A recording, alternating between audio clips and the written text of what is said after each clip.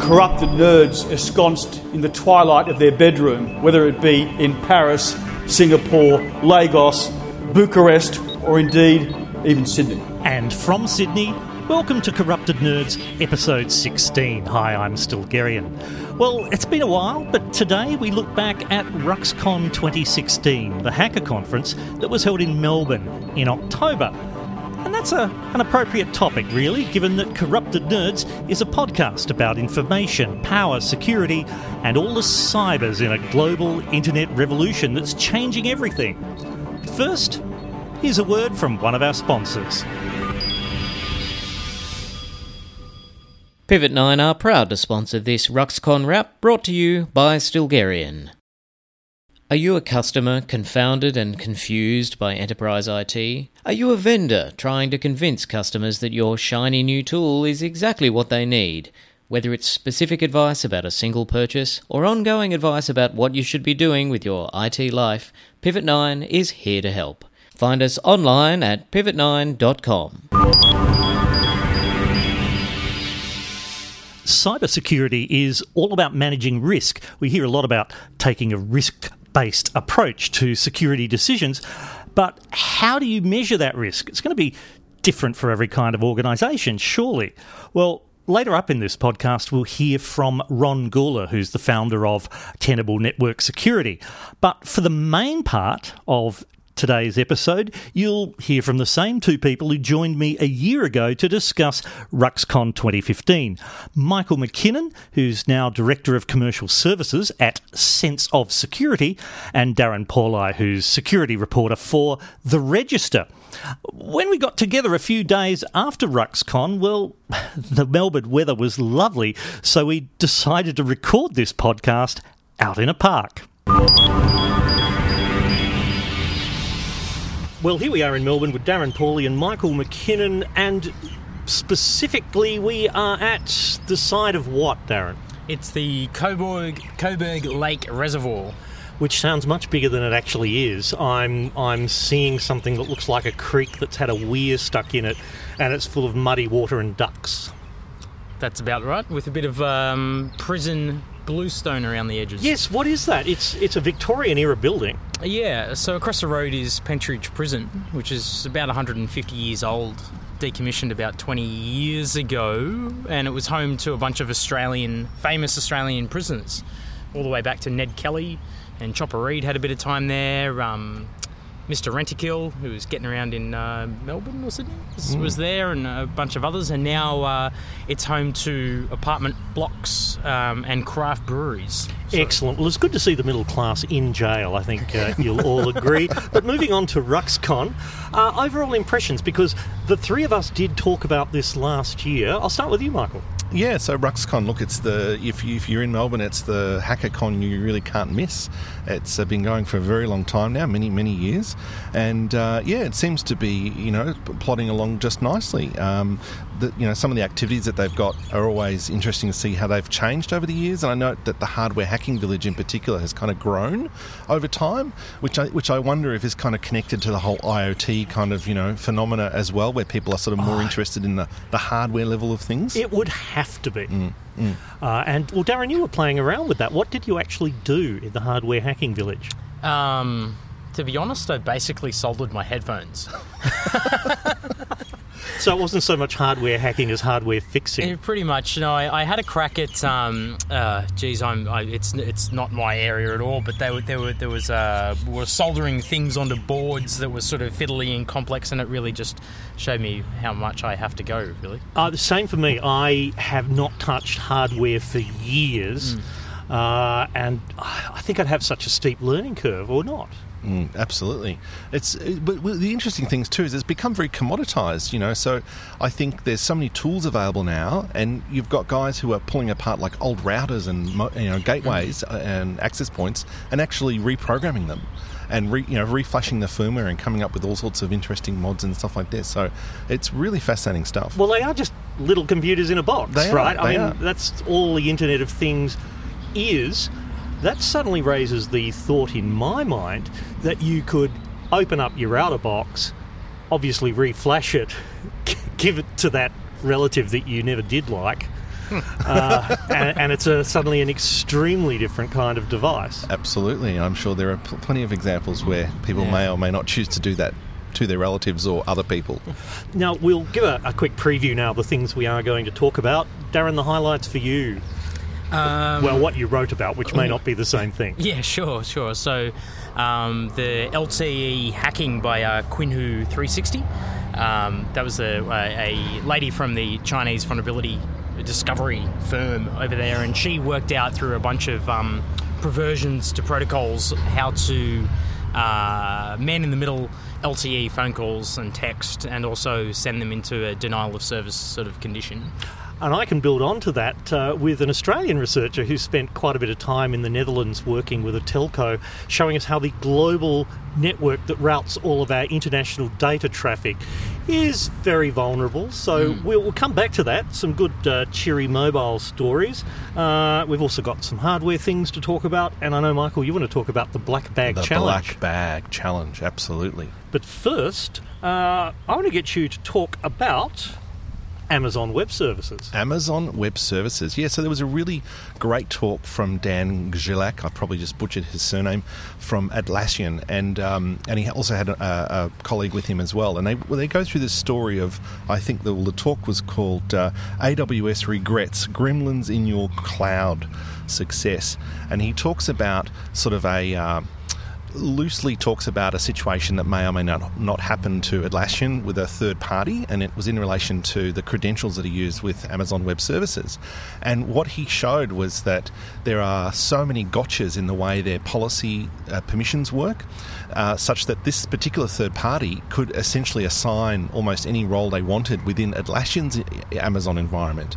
But it went further than that. It was even third parties to that third party, fourth or fifth parties, could do the same thing all the way back through the chain. Hang on, we're talking therefore about, Amazon Web Services, AWS is the platform. Mm-hmm. We've got Atlassian providing all their services on that. Correct. Atlassian has customers which will include development companies. Well, they're not customers, so that Atlassian have suppliers who are providing extra value to the Amazon environment. It might be monitoring of their Amazon instances and there are lots of different security providers and performance providers that will plug into your Amazon environment and give you all of this extra service. And it was the keys of that provider that have got so much access into their environment. But that means the vulnerability then goes through to Atlassian's customers, and those customers can include development firms who develop stuff for... I don't think the risk didn't extend to Atlassian's customers in a way. It was a risk that was more around all of the data. You're right. It's all the data of their customers could potentially have been exposed to these third-party providers. We do need a diagram for that, but either way, it's terrible. I mean, absolutely. Let's not go into the details. That is shocking. He had some great examples of things that are not common. Well, I got the impression they're not commonly used in Amazon, such as this thing called Lambda objects. And what they are is like little snippets of code that can be uploaded into your Amazon environment, and it can be triggered on all sorts of different events. So he had this live demo, and it was called something username rabbit or something like this, and what it was this Lambda object that executed in their Amazon environment or in the demo environment, and what it would do is it would look for a delete user event. So if someone tried to let's say there's a malicious user account in the system that someone has implanted, they set that up, they've got access, and they also put in one of these Lambda objects, and the idea is if that user is then deleted, this little bit of snippet of code which the attacker has put into your Amazon environment can actually trigger on the user delete action and then create another user. Oh, wow. And in his demo, he actually, for every user that got deleted, it created 2 new users. So it was kind of, this exponential growth scenario. And he had some other great examples of where one of the concerns for a lot of companies with running an Amazon environment is the billing consequences of what happens as you're using these services.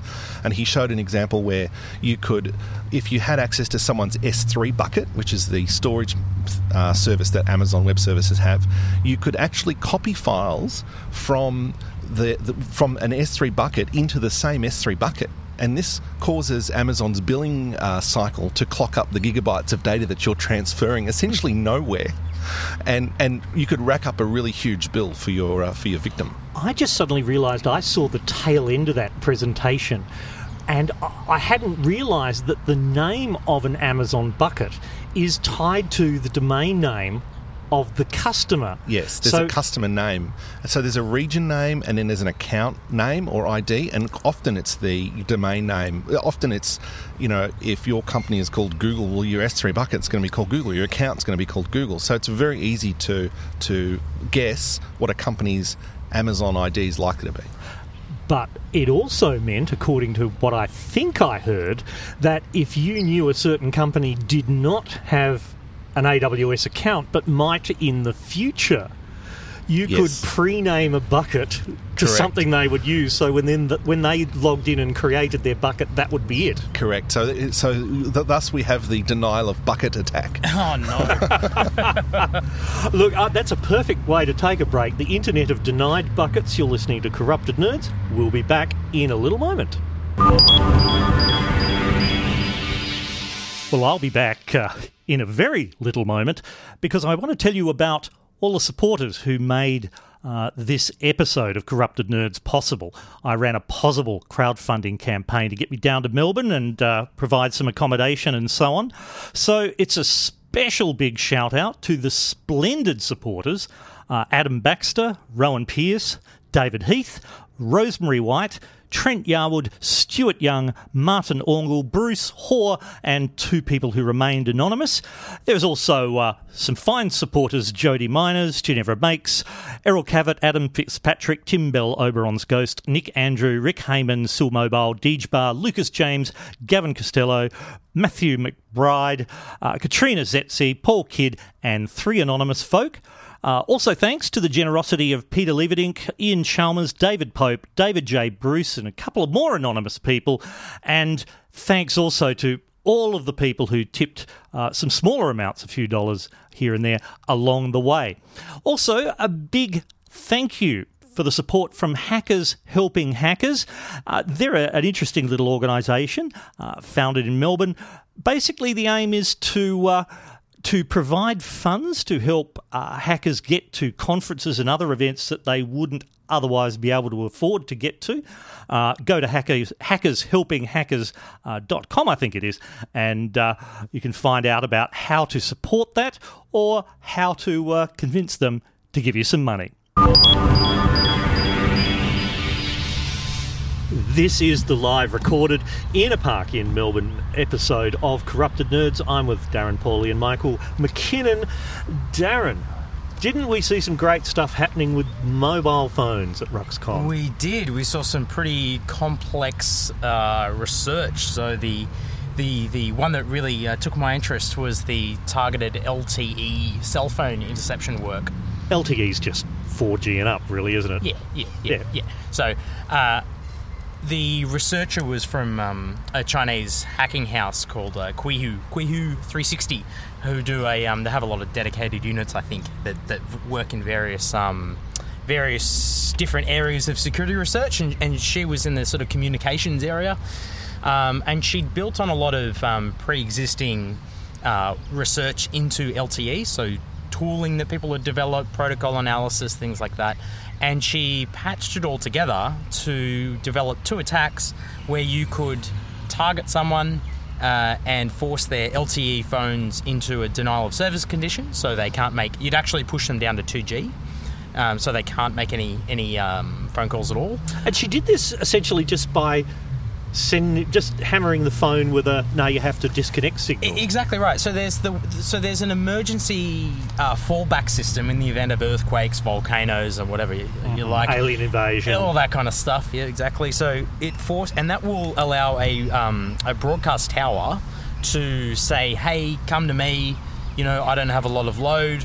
And the phones will then connect to that tower. So what could possibly go wrong? Exactly right. So pretend that you spin up one of those kind of an emulated version of one of those towers, broadcast out, hey, connect to me, and the phones do, and then from there on, you can Bob's your uncle. Bob's your uncle. That's right. So she did hammer these phones. She managed to intercept and demonstrated in a couple of little pre-recorded demos, not to anger demo gods, and then she intercepted phone calls, she intercepted text messages, and then the other one was a denial of service. So she did this research a little while back. Is this still a thing? It is. So good. So yeah, it exists now. She went to the 3GPP. I'm not going to try to attempt to remember what that acronym stands for, but it's basically all the telco executives that sit together and grumble. And that was acknowledged in like 2007.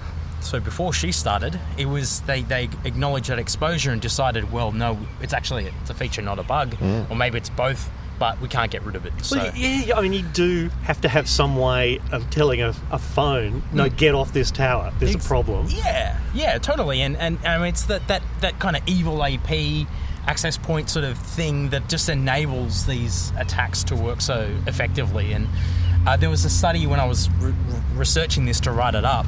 I found a guy who just posted something to GitHub, and when he was at DEF CON, he used an evil access point like detection thing, where you can detect if people are trying to spin up little femtocells or whatever it is, and he detected dozens of them all through DEF CON.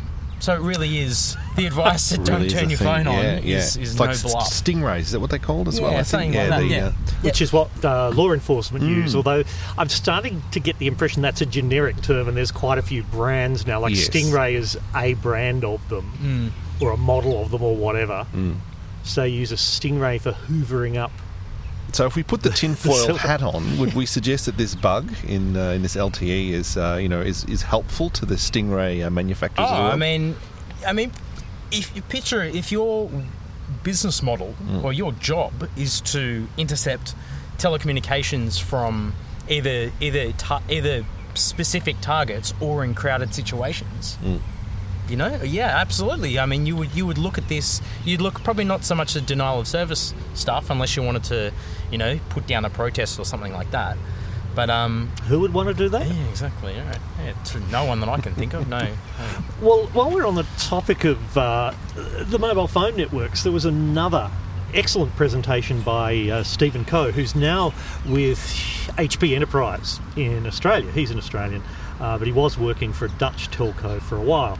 He gave us a crash course in a thing called GRX, the GPRS Roaming Exchange, basically the mechanism that allows you to use mobile data roaming in another country, route it back to your home provider, and make sure everyone is billed correctly for it. Or billed exorbitantly, as the case may be. That is correctly. Yes. As far as the telcos are concerned, that is the correct way to do it, is exorbitantly. Now, the GRX network has 25 providers. In Australia, Telstra is one of them. The others are scattered around the planet.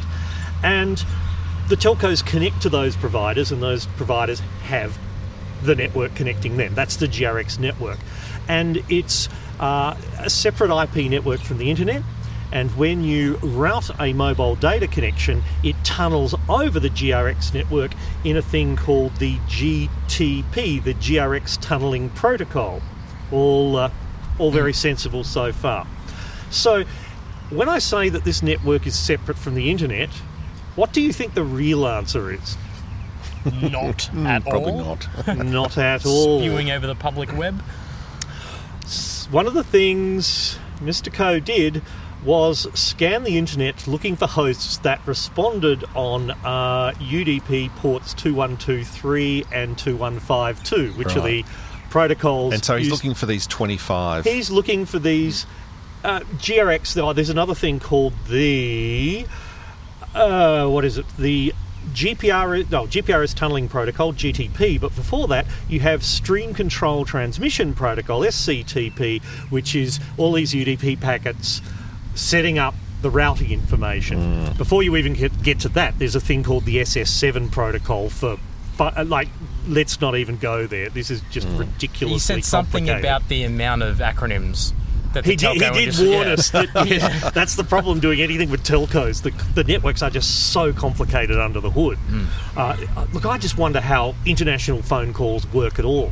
I mean, I have this little device in my hand, and I can connect within moments to anyone else on the entire planet with a similar device. It's just incredible. Anyway, back to Mr. Coe. he scanned the internet looking for hosts which responded on these 2 ports. These are ports which should only exist on GRX. Well, he found 413 DNS servers which are doing all of the name resolution on GRX. So then he kept digging and found that of these machines, wait for it, 413 of them were running mail servers, 401 were running web servers on HTTP, 1,425 were running FTP servers, and do you remember Telnet? 810 of them had open Telnet ports. Perfect. And without going into the details, I wrote about this for ZDNet, and there'll be a link on the podcast webpage, as also will be a link to the slides from this presentation. There were versions of this software dating back to 2001, unpatched versions of software, 14 years old, 15 years old, on the machines which route mobile data calls. So they're easy to hack. And here's the best bit, all of that routing information travels over GRX unencrypted. Even better. Unencrypted. So that includes your phone ID, the IMEI, your something that can be traced back to your account number. Did he talk about whether it's possible to and inject... also your location. Did he tell whether it was possible to inject sort of information into that system, or...? Look, I don't... Let's just... It's UDP, remember. What more do I need? Well, if it's UDP, then bingo, bango. You're there. Yeah. You're just like straight in. So I wonder... When I was at Mobile World Congress in Barcelona earlier this year, and I've gone for the last sort of 4 years or so, and theft of mobile devices in Barcelona is rife.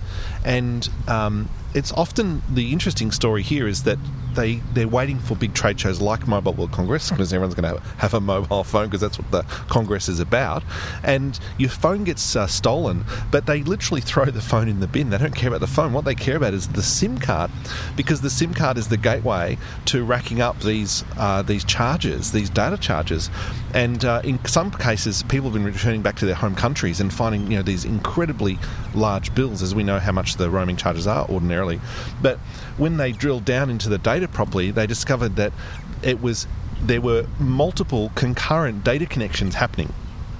So it's not like one connection, but multiple. It's like making, and in some cases, making like 30 phone calls at the same time from one SIM card. So they're clearly not putting these SIM cards in an ordinary phone. Yeah, there's something a bit cleverer going on. These are 2 premium services and stuff, is it? Yes, exactly. Oh, okay. Exactly. Okay. I was going to say that. So I wonder, this could be the virtual way of doing it, where they're even stealing the phone. Well, the reason you do that is not so much to get the use of the reason you do that isn't so much for you to get use of those premium services. It's that the service itself gets its cut of the call. So the mobile operator gets its fee for the 1-900 number, but the end user is getting all of this revenue, which they're just milking out of the originating telco, which is then billed out back to the end customer or not. So even if that telco gives that customer back their money, the telco at the billing end, well, they've got the call, and if they're in a country that's disinclined to refund the money, it's all very clever. But we're still using these phones, aren't we? Yeah. I mean, that stuff, right? That talk, the GRX talk, I mean, some of those exposed vulnerabilities, as you said, 15 years old, right? They're insane. Remote code execution. It's trivial to take over, and of the 25 GRX providers globally, 15 of them had hosts exposed. So in Australia, Telstra was not one of these, as I think we'd expect. But does that really matter when you can come in via Nigeria or Uzbekistan? Or I shouldn't name those because I don't know that they were in the 15. But certainly Stephen Coe suggested that part of the problem is in countries where there's a rapidly expanding mobile network, where there's not so much money about, and people are keen to get these cell towers online. Yeah, I think he did mention Africa, didn't he? Yeah. Yes, and that's a rapidly growing area indeed. Yeah. So we're just going to pop away for a while and contemplate the use of our mobile phones. In the meantime, we have an interview coming up. Stay listening. Well, as I mentioned at the start of this podcast, cybersecurity is really a risk management job. You don't want to spend more on protecting certain kinds of data that it would actually damage you if it went missing. But how do you measure that risk? It's different, you see, for each kind of organisation. Well, one of the presenters at RuxCon 2016 was Ron Gula. He's the founder of Tenable Network Security. He created the Dragon IDS, intrusion detection system. Before that, in a previous life, he was a penetration tester with America's NSA. So he presented this thing on Risk at RuxCon. But Tenable was also a key sponsor. I gave him a phone call. It was again a few days after the conference itself. Ron Gula, this was your first time at RuxCon in Australia. What were your initial impressions? Well, I was really happy to come and see RuxCon and participate. Of course, Tenable sponsored it. I see a lot of differences between maybe the news stories that are in the regions, but almost I see the same people kind of everywhere I go. There's a lot of penetration testers in the audience. There was a lot of incident response people in the audience, and there was a lot of, cyber executives in the audience, dressed in T-shirts and, not shaving and stuff like that, trying to fit in. It's that kind of culture in cyber that I really like, and I do see the same kind of culture and interest all over the world. I'm going to follow up on that because it is a very male culture. It is a very young male culture. Lots of black hoodies, which I know that's a cliche, but it's true, isn't it? How much has that changed over the years? My suspicion is not a whole lot. Well, it's interesting. Right now it's the culture. There's a lot of white males in there, but if we went back 15 years ago, those were the geeks. Those are the kind of people that everybody picked on, right? So now it's got the reputation for being a white male dominated thing. What I do think is happening is that the right amount of trying to woo people into the industry, whether they're minority based on sex or religion or where they're from or race. There's a lot of efforts in that. When I also got to go to the ASA conference, and I actually got to sit next to some people who were doing more outreach to women, trying to encourage them to go into cybersecurity, into mathematics, into cryptology, and things like that. We have similar programs here in the States, and there's so many open issues, open jobs, open opportunities for people. The more we can train, no matter who they are, I think it's great to bring them into the cyber arena. Well, before moving on to other matters, I will mention Australia is in the quite remarkable position that the head of CERT Australia is a woman, the head of cyber policy in the Department of Prime Minister and Cabinet is a woman, and I met yesterday the executive director of the defensive side of the Australian Signals Directorate is a woman as well. So there's the good example, at least, of some powerful women in powerful positions there. But Ron, your presentation at RuxCon was about risk, and this is something that's been coming up quite a bit, I think, in discussions of cybersecurity in recent years. What are we getting wrong in thinking about risk?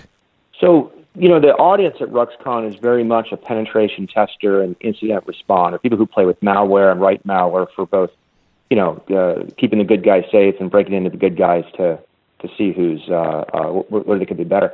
It's the where they could be better problem that the industry has not really addressed. My version of risk is different than yours. We might have different businesses. You might be in charge of nuclear weapons for the United States. I might be a casino. I would like to be in charge of the nuclear weapons to the United States because I think I could have a lot of fun with that. Yeah, there's only a few people that want to be in charge of the nuclear weapons. But the risks in each of those cases and the amount of control is very, very different. And that's the problem. When you go from a bank to a school to an ISP to your home to your car to the manufacturers in charge of your cloud services, the risk model is so there. And what happens is that we get two sort of aspects of this. Like when you break in, you have malware, you have broken in, and now you're going to give you recommendations. They're usually very tactical. Or you see these news stories about like the denial of service of the Australian census, or yeah, perhaps we better not go into the details of the census debacle because the Senate committee is still deciding who will blame at this stage. But yeah, DDoS is one risk, which obviously causes a lot of money to be lost every minute. But it's very different from losing, I don't know, the crown jewels of your customer database or something like that. And that's what's having a hard time, is the public sees all these dramatic things. We see the DDoS, we see large amounts of personal data stolen, and we have no context about how was that organization defending, how are they really, really doing. It's very difficult for the consumers of media to kind of reach in and figure out what's going on. This is why I'm so adamant about talking about these risk frameworks. You've got great progress from the Australian Signals Director at the top 4, top 35. In the U.S. and a lot of worldwide, you have a lot of NIST cybersecurity framework gaining popularity.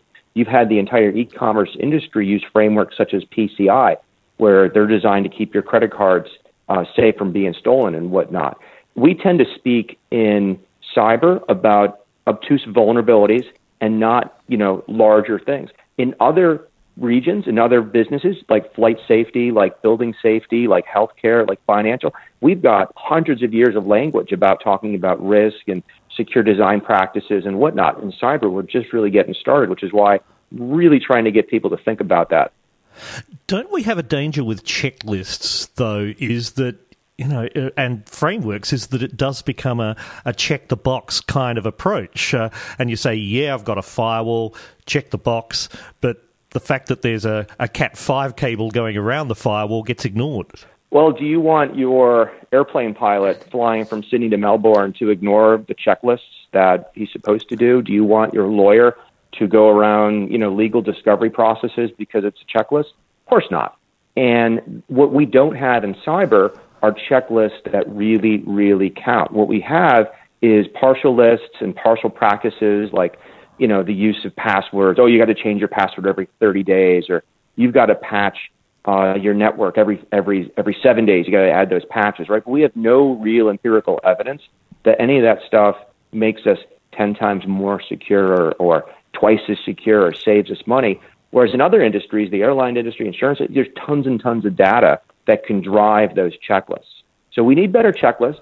The frameworks that we have are the best thing we've got right now because they're written by people who've done incident response and breaking the networks for a living.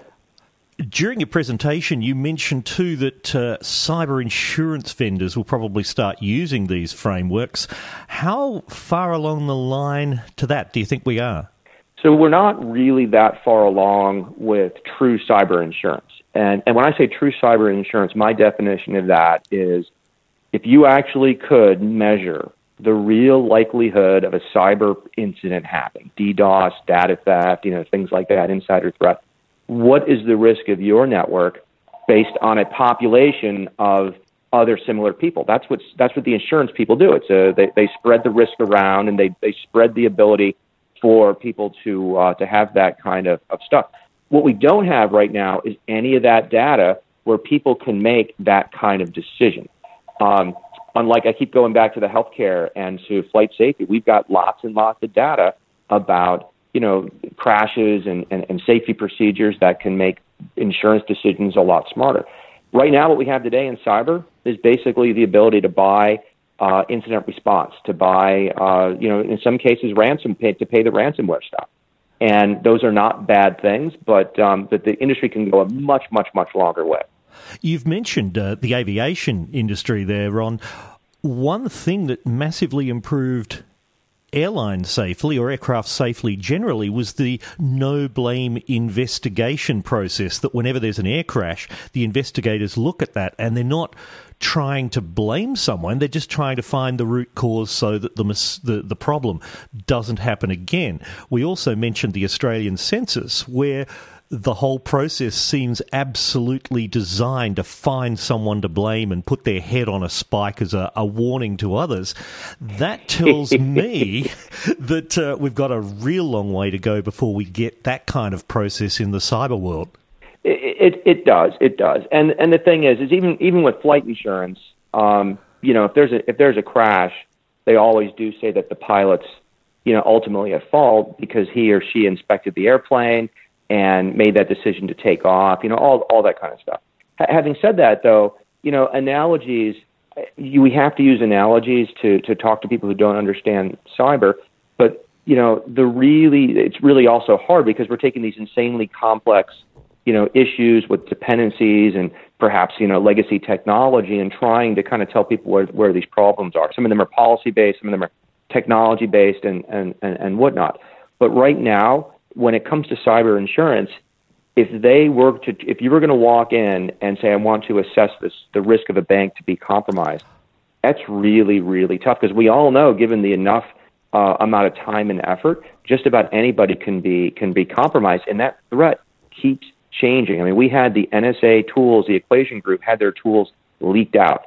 So would a cyber insurance, company all of a sudden refactor that and go, oh wow, there's a much higher risk of somebody breaking into firewalls now? It's really, really too tough to call at this point. Now, a personal opinion from here, Ron, stepping right back, if we appointed you God Emperor of the Internet tomorrow, what would be the first thing you did? Oh, that's a great question. So the question is really, what is the Internet and what do we want people to use it for? Is it this place where all information is free and anybody can get to anything? Well, the governments worldwide, not 100% of the governments, really want that kind of stuff. Even in the U.S. where I'm from, there's a lot of people talking about censoring different types of free speech, whether it's, racial relation or political related and stuff like that. So I tend to believe in, information should be free, but it's really tough to have good information and bad information. There's no magic fix to just make the internet more secure, and I don't really believe in these things of starting over. I do think a practical thing, all joking aside, I do like the progression where more and more applications that we use are moving to well-balanced, well-curated, cloud-first, highly reliable, designed to be, secure from the ground up. So when you use things like Gmail, when you use things, various commercial applications, Office 365, they are designed to, run and offer a much better experience than what you could do by yourself. And I do like that trend. It's not going to solve everything, but it's a good trend. And finally, Ron, I think one of the most controversial questions of all in this field, the word cyber, for or against? Oh, it's not my decision. I use it, and I begrudgingly sort of started using it. I used to say I was an information security person. I was a penetration tester. I've used the words hacker. I've used the words security expert, but I really don't know much about physical security, but, in the right context, it works really, really well. I'm okay with cyber. I think it's fine. A lot of people understand what that is. And, but when you really get down to it, when people ask me, hey, do you want to get into cyber? I'm like, hey, I'm glad you asked that. Do you like building things? Do you like breaking things? Do you like making people's lives easier? Do you like pointing out where they could be hurt by hackers? There's a lot of different things. And the best thing about this industry is 5 years from now, we'll be talking about different models and different type of opportunities to fix things or break things. So it's a great, great, great field to be in. And I think calling it cyber is fine. I think I'm with you there, Ron. It's the word people understand now, and I've taken it upon myself to use it in every single context that I can. So, Ron Gula, thank you for this cyber conversation. Hey, I enjoyed it. Great speaking with you. Ron Gula is the founder of Tenable Network Security, and in that interview, he mentioned the disaster of the Australian census. Well, since that was recorded, we now have the two official reports of the investigations into what went wrong, and they're both excellent reading. One was by a Senate inquiry, and the other was by the Prime Minister's Special Advisor on Cybersecurity, Alastair McGibbon. They are both linked to in a story I wrote about it for ZDNet, and the details of that are on the podcast website at corruptednerds.com. We're back at the banks of the wonderful Coburg Lake Reserve, which sounds enormous, but it isn't. It's getting a little windy, so I hope that's not going to affect what we do. But hardware, who wants to start first? You, Darren, or you, Michael? Oh, I'm going to point to Darren on this one. Okay. Yeah, sure. So one of the interesting talks over in the hardware department at RuxCon was concerning wireless keyboards and mice or mouses. I don't know. In this I've always said situation. mouses. Mouses? Because Mouses, to differentiate it from talking about animals. Mouses. Well, yeah. See, they're mice. Actually, I've called it mouse kits in the article I wrote Oh, on this. So there we beautiful. go. Sidestep the whole avoids- problem. Yeah. So these guys, and I think there has been work done recently this year in this kind of area, but it was limited, and of course, building on the shoulders of giants, these guys came out with some new stuff. So they managed to they analysed, I think it was 5, 6, 7, 8 different vendors: Logitech, Microsoft, and then a couple of a vendor called Cherry. I don't know, and a They've couple been around of a while. small ones. Oh, you know that? Okay, I didn't know them. Oh, they've been around 30 years. Oh, really? Oh, okay. Gamer keyboards and really nice clicky keyboards. Yeah. Okay. Well, there you go. So, anyway, they managed to basically mess with the way that they operated to use to replay data inputs and then basically gain remote code execution on any machine that used these devices, and built a nice little box that does it, like a Raspberry Pi box. That's cute because many operating systems, I was about to say most, but I am happy to stand corrected, still treat keyboards and mouses and other input devices with a fairly high level of trust. Yes, they do. In this case, what's interesting is that, and we've seen some of this research, as Darren was saying, has come out over this year. Earlier this year, we saw research from Balint Sieber, who was a previous RuxCon speaker, now works for a company called Bastille Networks over in the US. And they did a thing called KeyJack and MouseJack, and they kind of did this first sort of working proof of concept using a thing called a Crazy Radio, which was originally designed for these crazy fly drones, like these little mini drones, and it's a little USB stick with an antenna on it. You plug it into the side of your computer, and it's effectively a software-defined radio kit, but just in a little miniaturized version. And it just turns out that you can reflash the firmware, which these guys at Bastille have done, and it can tap then straight into a lot of these wireless keyboards and mouses. And so the scenario here is, so let's look at what's secure. We know that what's secure is a wired keyboard and a wired mouse, obviously, but who's using those anymore? Right. Maybe the keyboard, but not so much the mouse. And Bluetooth is reasonably safe as far as all research currently indicates, so Bluetooth is fine. So what's at risk here is the typical package. You go to Officeworks, you buy the keyboard and the mouse, and it comes with a little USB dongle, and there's different types, right? There's some that claim to be secure, and so these guys that presented at Rux were really focusing on those ones that claimed to be secure. Yeah. And there was some hilarious lulls when it came to looking at the encryption that some of these were using. One particular model had this great packet it would send.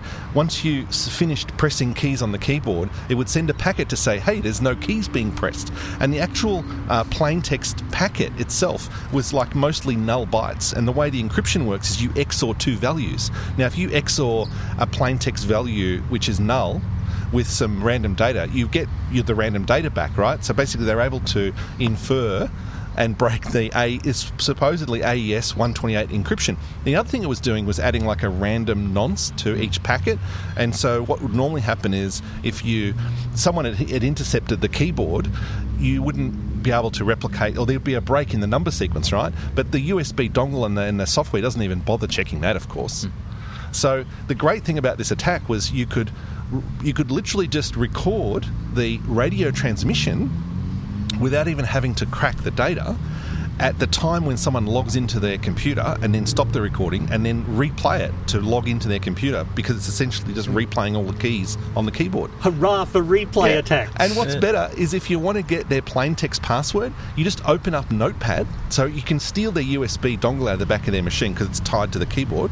You basically, if you can get access to that, or you can get access to the machine, and you can because you can unlock it, you bring up Notepad, you replay the keystrokes again, and bingo, you've got the plain text keyboard, the password staring at you. Or you can replay stuff into didn't they have replaying some attack code into command prompt and owning the... They had another one to do with the mouse. So what you could do with the mouse was you could hijack the mouse, and get the mouse to basically click on the start button and then click on like the accessibility tools in Windows to bring up the on-screen keyboard, and then you could basically, and they showed this attack, bringing up the on-screen keyboard and going click, click, click, click, click, click, click, click, click, and clicking, like typing all of the characters in. But the guy said depending on what computer it is, it can take like 2 to 5 minutes to execute the attack.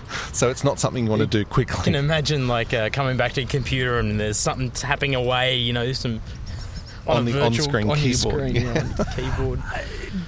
This requires you to have physical access to the machine, though. I mean, really, if you're there, you're rummaging through their desk drawers and stealing their wallet and all this anyway. Yeah, absolutely. It is true. In terms of the range, it was interesting. They were German. I think they said in meters, but I think he said 200 meters at one point, and I remember thinking that's an awfully long distance. Yeah, he was saying you could extend it through amplification, you know, to blah blah blah blah blah, which is all these, you know. I think he dropped kilometers at one point in there, you know. Which I mean, it's you know, you start extending these attacks and. I'd love to know if you could do a denial of office attack and just have like broadcast to every keyboard in the place and just have random letters being pressed. I thought you said when you said denial of office, I sort of thought of a Molotov cocktail through the window or something. Yeah. The best part, I've got to say, of this whole research, maybe the whole presentation rather than the research itself, was the reaction of the vendors. Yes. So, you know, they had Microsoft come back and they said, yes, this is a bug. You know, we'll fix it in the next version. So no one could patch their stuff if they wanted to. It all had to be new kit. Logitech said much the same. But then one of the vendors, Cherry, in fact it was, they responded by saying, we'll remove the word secure from our marketing materials. Yes. This keyboard is redacted. You can picture someone with a black text, right? Perfect. Apple did that on something, though. There was some... Oh, yes. Apple's hard disk drivers, if you did not have whole disk encryption, so you just had an unencrypted hard drive, and you used the secure empty trash feature, which is meant to empty the trash and then do, you know, your multiple random writes over the files you've just erased. That didn't work. They found a vuln in it, or someone found a vulnerability in it and reported to Apple. So Apple just removed secure empty trash from the menu. Taken off the shelf. It's got to be a legitimate option, right? That's right. Well, I guess they are telling you that it isn't a secure thing anymore. They probably ran their analytics and discovered that, you know, 3 people used it. Yeah. I think if we're being honest, though, and removing secure from marketing and whenever there's a vulnerability, like there's probably very few things that should ever be badged as secure. Well, this comes back to that whole thing. Secure is not a binary thing, you know. And I know I'm preaching to the choir here, but you don't have things that are secure or not secure. Everything is this continual... It's kind of hardened, maybe, you know? Yeah. I still think the term mouse jacking sounds wrong. Yes, it does. It sounds like a... No, don't. Yeah. You don't need to say what it sounds like. Sounds like what it says. Very briefly, the Black Bag Challenge. Michael. Yes, the Black Bag Challenge. So, you know, I've been to RuxCon for a number of years now, and I've always seen this Black Bag Challenge, and I thought, this is pretty cool. And they in recent years, they were broadcasting this into the top bar area. So let me explain what it is, first of all. That would be a good idea. The challenge, so you basically have teams that compete. Each team consists of no more than 2 people. I think you can do it solo if you want, but it's kind of a stupid thing to do on your own, I think. Essentially, the challenge is you're given a mission, and you have to execute the mission. And essentially, the mission, the first part of the mission is to essentially. Sorry, that pause is because Darren, who doesn't have anything to say in this bit because he didn't do the Black Bag Challenge, is throwing bread to the ducks. That was my phone. Oh no, the alarm he's throwing. Was going off. And I worked out I couldn't switch it off in time. So. We didn't hear it. Oh, good. So. You've just thrown your phone away. That's good. Excellent work. Continue, Michael. Thank you. So the teams compete to essentially break into a hotel room, which is part of the venue, and it's you're given 15 minutes to carry out a number of tasks, and you're not really sure what those tasks are supposed to be. And as it turns out, you use a special tool to break into the hotel room. There was a laptop and some boxes that were locked, and we had to do some lock picking, and we had to get photographs of secret plans, and we had to transfer some contacts from a phone onto another device, put some implants onto the laptop that was sitting there on the table. And so you had, basically carrying out these sort of spy-like tasks, but you've only got 15 minutes, and it's extraordinarily high pressure. I was sweating like crazy, and my team friend was madly working on the laptop, and we're like, and you get scored for different things. So you have to, if you wear gloves, you get a little bit more points. If you pull the blinds down, you get some more points. If you make too much noise, you get points taken away. So you have to be really quiet. There are a few occasions where we made a bit of noise, but I think we were okay. And I'd set the timer on my phone to be near the end, and when the timer went off on my phone, it felt like 1 or 2 minutes had passed. Like, it was that intense an experience to go through. We watched the other teams compete as well. All up, we came fourth, and there were 13 teams overall that competed. Nice job. The cool part was that unfortunate for us because we didn't make the top three, but the top three teams on the Sunday got to do an extra task, and I'll quickly run you through what they had to do. So they were told that there's some sort of clue in the conference venue that they had to find, right? It turned out the clue was actually on a hidden access point, Wi-Fi network, that had to find the access point network, and had to log in, and then had to crack into something, and that gave them some instructions to go to the state library. They went to the state library, they're given a code for a locker. They had to open the locker, and in there was a clue to find a book in the library. In the book in the library, there's a page with some cipher code that they had to decipher, which gave them instructions to go back to the conference venue, go up into the alleyway up behind the courtyard, and there was a fake bomb device that was set with a sort of a trip that apparently when you touched it, the timer would start counting down, and then you had to pull wires out in a certain order to defuse it. That's amazing. This suddenly explains why, when I had a drink with the guy who designed that device afterwards, he was muttering something about, was it a really good idea to be building a fake bong in this current political climate? Yes, probably not. But it was a standard red wire, blue wire. I believe so. Yeah, I never actually saw it, and I did hear that it didn't go all to plan, and there were a few things that sort of went wrong with it. But which didn't include the organisers being arrested. Was the guy local who built it? Did he happen to say? Because if he jumped on a plane with that would have been interesting. No. He was local to Melbourne. It was a clock. So that was okay. It was a clock. Yeah, okay. It wasn't a bomb. It was a clock. You know that one. Could have been a clock up. Right. Oh, very good. On that note, I think we've done everything we needed to talk about. We have. Yes. That's RuxCon. That's a very decent summary of it, I think. Yeah. Excellent. There was an excellent panel at the end. Well, excellent for my bits because I was on that panel. You will hear that in a second podcast to appear maybe about a week or so after this one. We shall see. Thank you, Darren. Thank you very much, Darren Pauly from The Register. And thank you, Michael McKinnon from... Where are you from now? Sense of Security. And I have such a sense of security now that you're here. I'm Stilgarian, and that's enough today from Corrupted Nerds. Pivot 9 are proud to sponsor this RuxCon wrap, brought to you by Stilgarian. Are you a customer confounded and confused by enterprise IT? Are you a vendor trying to convince customers that your shiny new tool is exactly what they need?